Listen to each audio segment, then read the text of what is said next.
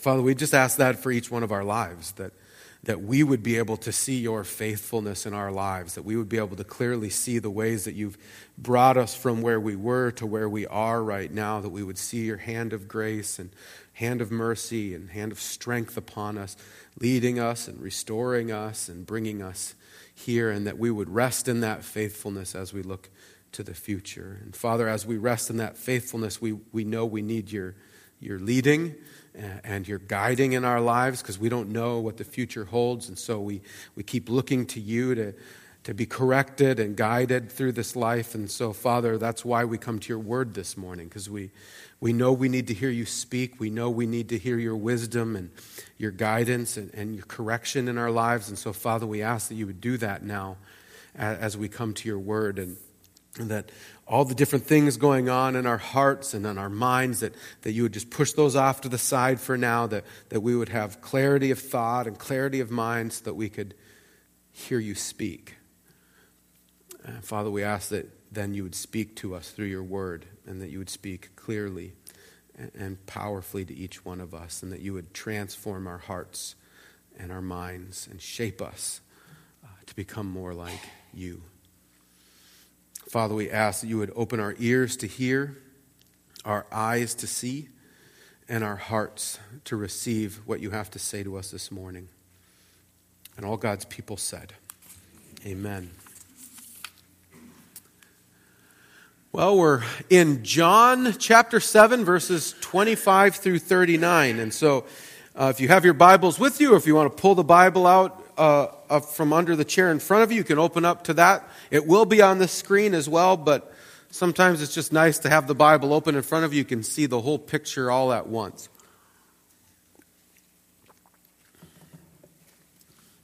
John 7, 25 through 39. Remember, Jesus is at the feast, and he's teaching in the temple when this happens. At that point, some of the people of Jerusalem began to ask, isn't this the man they're trying to kill? Here he is speaking publicly, and they're not saying a word to him. Have the authorities really concluded that this is the Messiah? But we know where this man's from. When the Messiah comes, no one will know where he's from. Then Jesus, still teaching in the temple courts, cried out, yes, you know me, and you know where I'm from. I'm not here on my own, but he who sent me is true. You do not know him, but I know him, because I'm from him, and he sent me. At this they tried to seize him, but no one laid a hand on him, because his time had not yet come. Still, many in the crowds put their faith in him. They said, when the Messiah comes, will he do more miraculous signs than this man? The Pharisees heard the crowd whispering such things about him. Then the chief priests and the Pharisees sent temple guards to arrest him. Jesus said, I'm with you for only a time, for a short time, and then I go to the one who sent me. You will look for me, but you will not find me. And where I am, you cannot come. The Jews said to one another, where does this man intend to go that we cannot find him? Will he go to where our people live, scattered among the Greeks, and teach the Greeks? What did he mean when he said, you will look for me, but you will not find me? And where I am, you cannot come. On the last and greatest day of the feast, Jesus stood and said in a loud voice, if anyone's thirsty, let him come to me and drink. Whoever believes in me, as Scripture has said, streams of living water will flow from within him. By this he meant the Spirit, whom those who believe in him were later to receive. Up to that time, the Spirit had not yet been given, since Jesus had not yet been glorified. Well, about 10 years ago, I remember coming to a realization that kind of caught me off guard, I would say. It bothered me. I realized that I had this kind of habit that had begun to form in my life that was causing difficulty and trials. And I noticed that whenever I had too much free time and I got bored, I had an urge to kind of go into town and go to the hardware store or whatever and just start wandering around looking at all the different tools and stuff. And really, I would wander around the store looking at things I didn't have, didn't need, and couldn't afford. And another way to say that is you'd walk around the store doing what? Coveting. And then eventually, Amazon became a thing. You didn't even have to go to the store. You could just kind of pull out your phone or your computer and see all of the things that you couldn't afford and didn't need but still wanted. And you would just do that. You'd start killing time doing that all the time. And what I noticed was the longer I did that, the more dissatisfied I was. Because I was just reminding myself of all the things I didn't have over and over. And all the things I didn't have and couldn't afford, and I just kept spending all of my time doing that. And I found that I was always feeling like I didn't have enough. And I was never satisfied.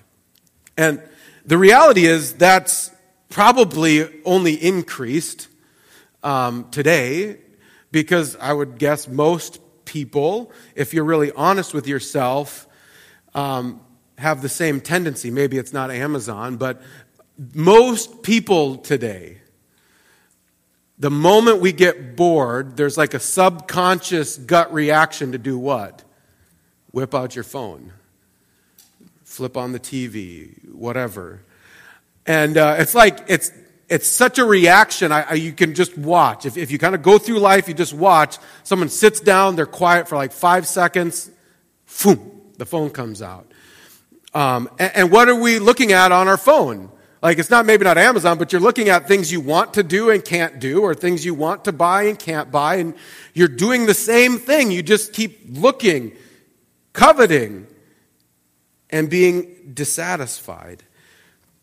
And there may be some of you here who are like, well, I'm not addicted to my phone. I don't have that problem. But the reality is we do the same thing in a lot of different ways. Long before there were phones, people tried to kind of satisfy their boredom and dissatisfaction with food, with work, by just trying to sleep the day away, and a whole host of other things, and you get the same result. Seeking to be satisfied, but not actually being satisfied. Right? And that's what's really, really kind of crazy about each of these things. We're bored and we're dissatisfied, and so we turn to these things to be satisfied, and yet they don't actually do it, right? I mean, think about when we get bored. Everybody, maybe not everybody, but some of us have this tendency. We get bored and we start snacking on things.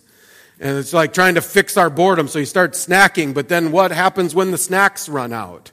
For one, you've eaten way too much, probably. The snacks are gone, and you're still bored. You're not satisfied. It didn't do it, right? With your phone, you're bored, and you pull out your phone and you start doom scrolling. Just flipping through that thing, and sure, it maybe numbs you for a bit, it distracts you for a bit, but when you put your phone down, are you more satisfied? No, you're still bored. And the reality is, you probably feel worse than you did before. You don't ever spend an hour flipping on your phone and set it down and go, man, I feel like I could go tackle the world. I could do something exciting and fun. You usually go, I am exhausted. I am wore out, and I'm not satisfied. And yet you turn to it to try to be satisfied, but you weren't. And you just kept going back to it over and over again, seeking to be satisfied, and you're not. And it's all of us in our own unique ways. We all do it in different ways, but we turn to these things to be satisfied, and then we aren't, and we keep going back because they're not satisfying us. And we just keep going and going and going. And we're in a culture that's doing that all the time, And it's kind of in the midst of that, like, dissatisfaction and weariness and tiredness that Jesus says, if you're thirsty, come to me and drink. I'll satisfy. All of these other things will leave you weary and longing and tired. But he says, if you're thirsty, if you're longing, if you want to be satisfied, come to me, and I will do it. You'll experience that. You stop going to all these other. If we bring this back to a few chapters ago, the woman at the well, he tells her, stop going to all these wells that don't quench your thirst. You're going to all these things. It's like coffee. If you're really thirsty and you drink some coffee, what's it going to do? It doesn't quench your thirst. It just makes you thirstier. And so you're longing for something and you just keep drinking coffee and you get thirstier and thirstier and thirstier and more dehydrated. And that's life. And Jesus says, it's not working. Come to me. I'm the one that you're longing for. I'm the one who will truly quench that thirst. And he's saying, ultimately, he's the only one who can quench that thirst. But it's interesting, when you say that, and I've said this a lot over the years to a lot of people, I've had a number of people say, well, that sounds all good and everything, but it just doesn't work. I've tried the whole Jesus thing. I wasn't satisfied. It didn't work. So I said, to heck with it. I just walked away because Jesus didn't actually satisfy. And depending on the situation, you have different responses. But one of the responses I think that fits well with this passage this morning is to point out that there's a difference in trying something out and drinking deeply. Or another way to say that, there's a difference in tasting something and drinking deeply from something. You can't just try Jesus out and be satisfied. You can't just taste him and be satisfied. You have to drink. I mean, if you get done with a long day of work and you're really quenched in thirst, you're really thirsty and you're just, I need some water, and then you take it and you take a little sip. Does anybody expect that to quench their thirst? No, it won't. You have to drink deeply of it. And Jesus says, if you really want to experience being satisfied in me and have your thirst quenched, you have to drink deeply. And that means you have to give your life to me. You have to know me. You have to believe in me. And that, he says, you have to come to me with all of your life. That's the only way you can actually be satisfied. And the reason that's an important point is because what we're going to see throughout the kind of the beginning that leads up to Jesus making this statement is the problem with the crowds and the problem with the Pharisees is that they don't actually know Jesus. They think they know Jesus, but they don't actually know Jesus because they've only tried to take a little sip. They've tried to just try Jesus out for a little bit. And so you have the crowd saying, okay, how is this guy still speaking in the temple? Aren't they trying to kill him? Like, can it be that the authorities know that this is the Christ? But we know where this man comes from, and when the Christ appears, no one will know where he comes from. And so they're like, okay, the authorities are trying to kill him, but he's speaking publicly, loudly in the temple, and the authorities aren't doing anything about it. Do they know? Do they think he's the Messiah? Like maybe the authorities don't really know who he is, and then it's almost like they start to think, like, should we think that he's the Messiah? But then they go, no. We know who he is. And when the Messiah comes, no one's going to know where he comes from, but we know him. They don't. They go, this guy's from Galilee, but it says the Messiah is going to be born in Bethlehem, and this guy wasn't born in... He was. Because they don't know him. They don't really know him because they've only tasted him. They haven't drunk deeply. And so Jesus kind of brings some correction. And there's a couple of ways that this sentence could be translated. The NIV and the ESV both translate it as a statement where Jesus says, "You know me, and you know where I come from." And so if you understand it in that way, Jesus is saying, yeah, you do know me. But I'm kind of along the lines of a bunch of the other commentators I read where Jesus is saying this more as a question. It could be translated as a question where he's saying, you know me?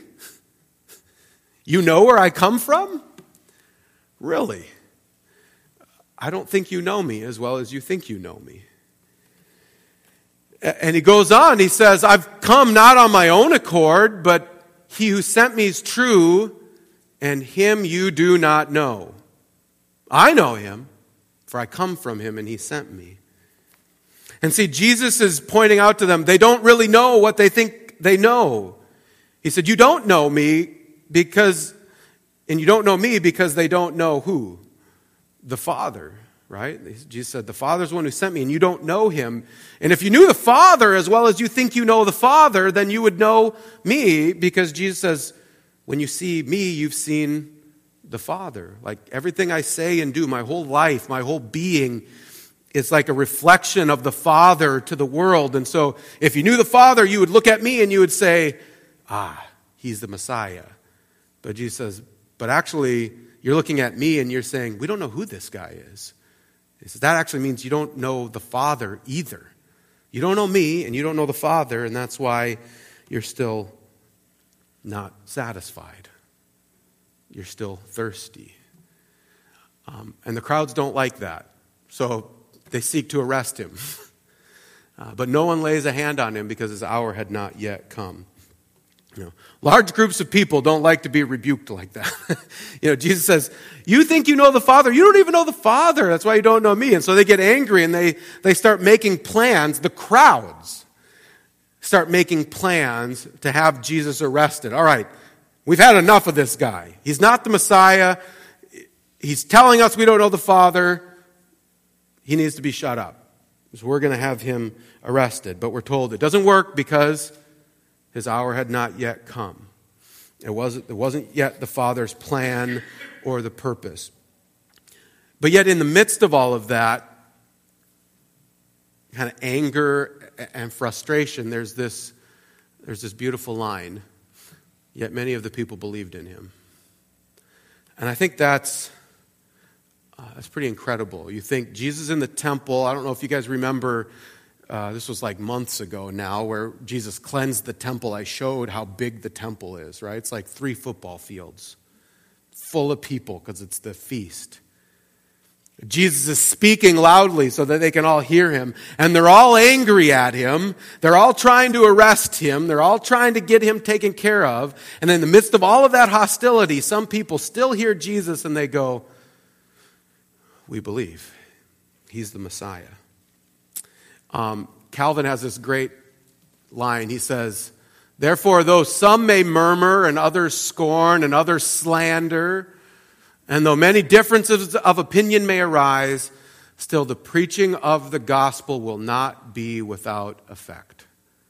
So we must sow the seed and wait with patience until in the process of time the fruit appears.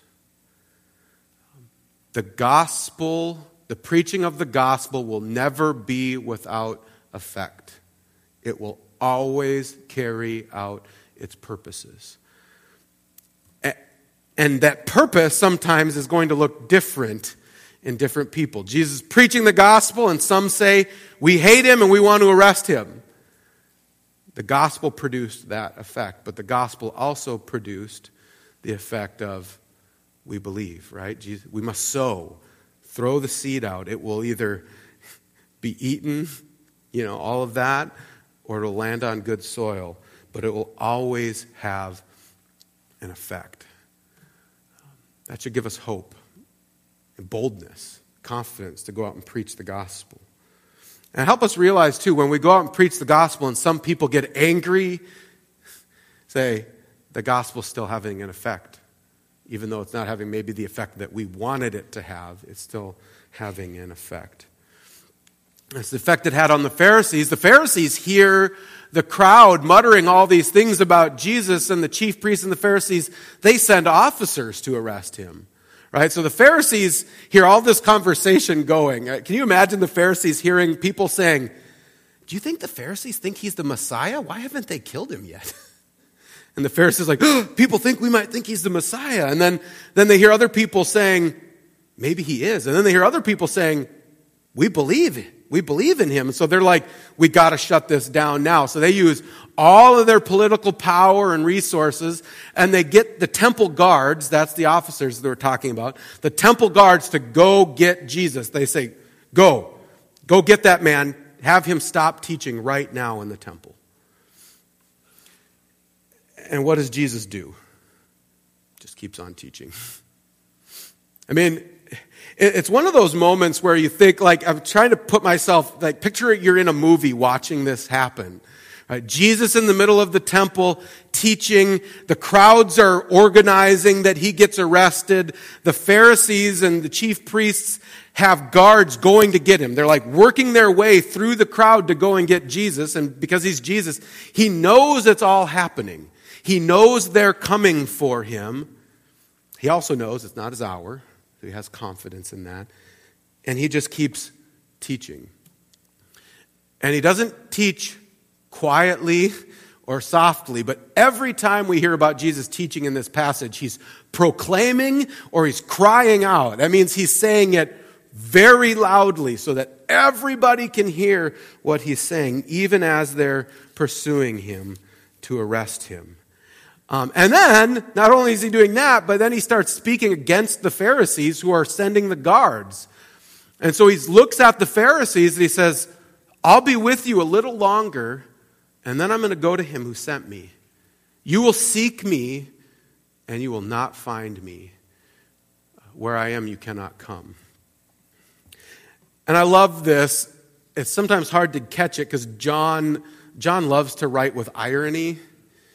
And so John's got some irony in here that as the guards and the temple and the priests and the crowd, they're all seeking to arrest Jesus, Jesus says, oh, you're going to seek me, but you're not going to find me. Now, he's not talking about this moment. He's talking about something else. But it's just ironic that as they're seeking to arrest him, Jesus says, there's actually going to come a time when you're really going to seek me, not to arrest me, but you're going to seek me in a different way, but you're not going to find me. Because where I'm going, you cannot come. And he's saying that to the Pharisees because they don't know him.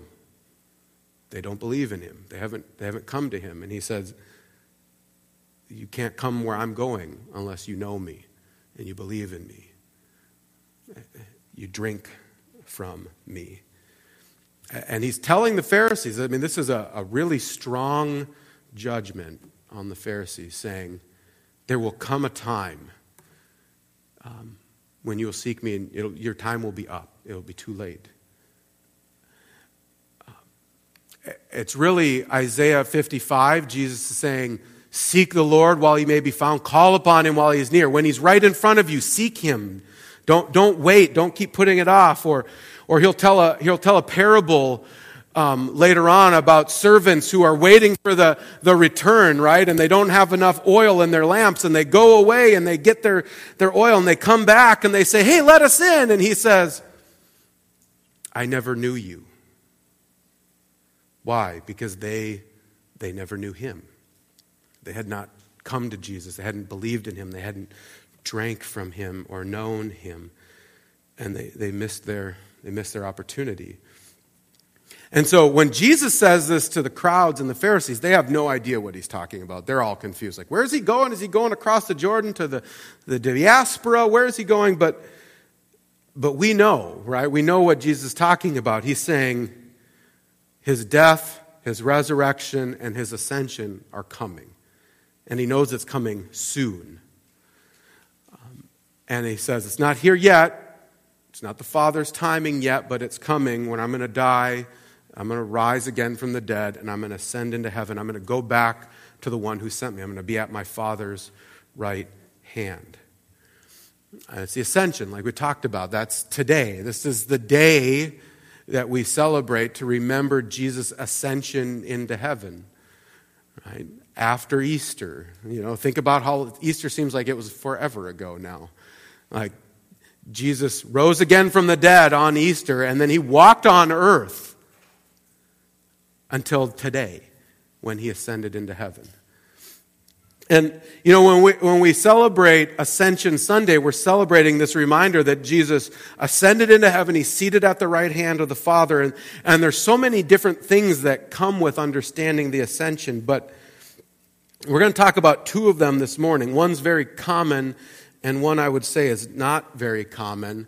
One has to do with what Jesus is just telling the Pharisees right now. Part of the reminder when we celebrate Jesus' ascension into heaven is that he told his disciples what when he ascended? I will come back in the same way that I'm leaving now. And when he comes back, he said, I will come to judge the living and the dead. And for those who seek Jesus to arrest him, to condemn him, to reject him, Jesus says, I'll come back and you will not be able to come with me, because you didn't know me, and I never know you. But for those who come to me and seek me, believe in me, who drink from me, I'll come back and it will be mercy and joy and grace, and you'll be with me for eternity. But for the Pharisees, it's a word of judgment. That's part of the ascension. Not the fluffy part of the ascension, but it's part of that. The other part of the ascension, and we'll talk about that more next week on Pentecost, but part of the ascension is also remembering the gift of the Holy Spirit. Because Jesus said to the disciples, right? They're like, why do you have to go? And he said, trust me, it's better that I go. Because when I go, then I'm going to send the Helper. I'm going to send the Holy Spirit, and he'll be with you to guide you and strengthen you and to lead you and to nourish you and to do things that I couldn't do when I was here in my physical body. It's better. And so Jesus talks about that too. It's beautiful how Jesus connects all these teachings together. It kind of ends on this weird note where there's all this confusion, and then John says, well then, a few days later, on the last day of the feast, the great day, Jesus stands up in the temple again, cries out, if anyone thirsts, let him come to me and drink. Whoever believes in me, as the scriptures have said, out of his heart will flow rivers of living water. And just in case we missed it, John says, now this he said about the Spirit, whom those who believed in him were to receive. For as yet the Spirit had not yet been given in full, because Jesus was not yet glorified. And there's a lot of really beautiful stuff that comes with Jesus saying this at this moment, because things that I think we forget. John connects a lot of this with all the different feasts of the Jewish year, and all of this is going on in the Feast of Booths or the Feast of Tabernacles or Feast of Tents, you could call it, whatever. It was a feast of the Jews to remember their time in the desert. And so in the desert, they lived in tents. And so this was a time where they would take a week where they would live in booths or tents or tabernacles to remember their time in the desert. But more than just remembering their time in the desert, they were remembering how God provided for them in the desert, remembering how God provided for them while they lived in tents. And so they were living in tents for this week and then had celebrations throughout the week to remember all the different ways God provided for them. And on the seventh day of the feast, there was this huge procession. It was like a huge Thanksgiving Day parade where all of the people would come out of the temple and they would have these huge gold jars and they would proceed throughout Jerusalem and they would go to the pool of Siloam where Jesus healed the guy. They would go there, would scoop out huge jars full of water, go back to the temple, and there was singing and trumpets and shouting and dancing, just huge celebration out and back. And they would get to the temple and they'd take these jars of water and they would pour them out on the altar and they would say, give thanks to the Lord for he is good. His love endures forever. And they would shout that over and over and over again, celebrating what? God providing them water in the desert. They were thirsty. They were longing. They wanted water, and God gave them water from a rock. And in the midst of that, Jesus says loudly, think about that. In the midst of all of that celebration, all of the joy and excitement over that, Jesus stands up, says loudly, "If you're thirsty, come to me and drink. Whoever believes in me, as the scripture said, out of his heart will flow rivers of living water." A little disruptive, but the point is, this whole celebration, Jesus is saying, is about me. When God provided you water from the rock in the desert, that water from the rock was pointing to me. When God satisfied your deepest longings, that was all about me. This whole celebration, when you're saying, great is the Lord, his love endures forever, all of that. Give thanks to the Lord, for he is good, his love endures forever. That's all talking about me. And yes, it's good to celebrate that God provided for you in the desert, but that water satisfied you for a short time. Jesus says, but I can come, and if you come to me and you drink from me, you'll be satisfied for eternity. And he goes on, he says, actually, whoever believes in me, as the scripture has said, out of his heart will flow rivers of living water. He says, not only will you just drink and be satisfied, but that water, that satisfaction will well up within you and fill you to the point of overflowing, so that actually overflows out of you onto the world around you. And it will keep going, this living water. There's a lot of imagery in here. It's on the one hand, it's in an abundant filling.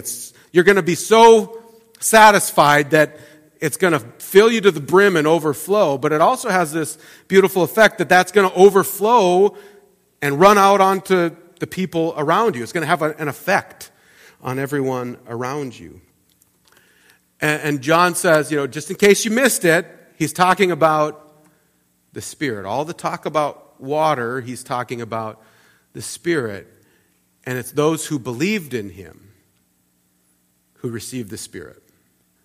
The Spirit had not yet been given, and you could put in parentheses, in full.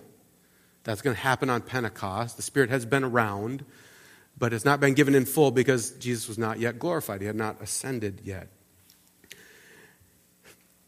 But he's saying this is the work of the Spirit in us. When we believe in Jesus, we're filled with the Holy Spirit. And the Spirit begins to work in us and satisfies our deepest longings and quenches our thirst and fills us beyond full, so that overflows onto the world around us. It's that thing we've been looking for and longing for and haven't been able to find on this earth.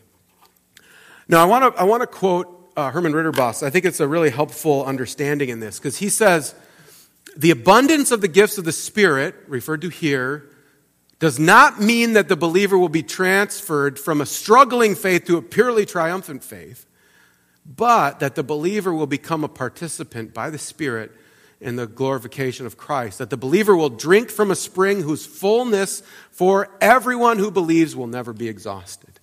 And here's why I think that's important, because some people think, I'm dissatisfied over here, and all of a sudden I'm going to believe in Jesus and I'm going to be immediately satisfied completely forever.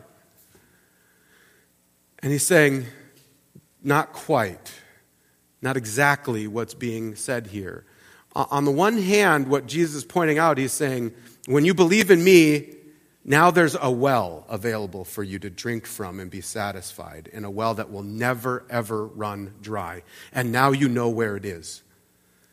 Before you were looking in all the wrong wells. Now you know where the well is. It will never run dry. And when you need to be satisfied, you keep going to that well. You keep drinking over and over and over again. And what Ritterboss points out is now we become a participant with the Spirit. The Spirit starts to work in us to transform our hearts and to increasingly satisfy us. Little by little, from here all the way up to our death. But when we enter into the presence of our God, that will be a point where we will be quenched for eternity. And never longing, always satisfied. But here, there's a process of going into that, going back to the well and drinking some more, and drinking some more. And the more we drink, the more we're satisfied, and the more we're filled, and the more it overflows. But it only happens for those who truly know Jesus. It doesn't happen by just tasting, by just trying him out for a little bit. It's all in. It's drinking deeply. It's abiding in him. It's coming to him, he says. It's believe all analogies of what true faith is. You have to come to him and drink. And you have to, in order to do that, you have to also come to the point of recognizing that there's nothing in this world that will truly satisfy you. Nothing. Everything here will let you down. Everything here will leave you longing for something else. The only one who will truly satisfy is Jesus. And he does it through the work of the Holy Spirit who comes into our life by faith. And so the first step in learning to be satisfied and learning to just live at peace in the world, the first step is to come to him in faith and say, I'm sorry. I thought I could satisfy myself. I can't. I need you. Satisfy me. And I keep doing it each and every day from here on out for eternity. Let's come to him in prayer.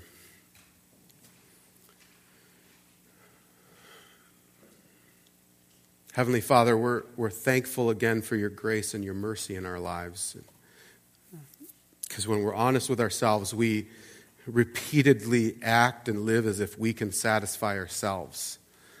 Or live and act as if there are things of this world that can ultimately satisfy our deepest longings. And we often live and ignore you and ignore the satisfaction that you bring. And so, Father, we ask your forgiveness for that. We ask that you would forgive us for searching in all the wrong places. We ask for your forgiveness for our lack of faith and trust in you. We ask your forgiveness for our own foolishness, really. And Father, we're thankful. We're thankful that we know that when we come to you in faith, that through your Son's death and resurrection on the cross, our sins can be forgiven. And through the work of your Holy Spirit within us, our lives can be renewed, our hearts can be renewed, our emotions, our desires, and ultimately our satisfaction can be renewed through the Spirit. And so, Father, we pray that your Spirit would do that in us, that your Spirit would continue to work in us so that we would continue to drink from your living water. Increasingly be quenched, increasingly be satisfied in you, and rest in that satisfaction from now on into eternity. Father, we know we can't do that ourselves, but it's only a work of the Spirit, and so we pray that you would do that now, and increasingly more so as we long for the day when we'll be ultimately satisfied in you. And all God's people said, amen.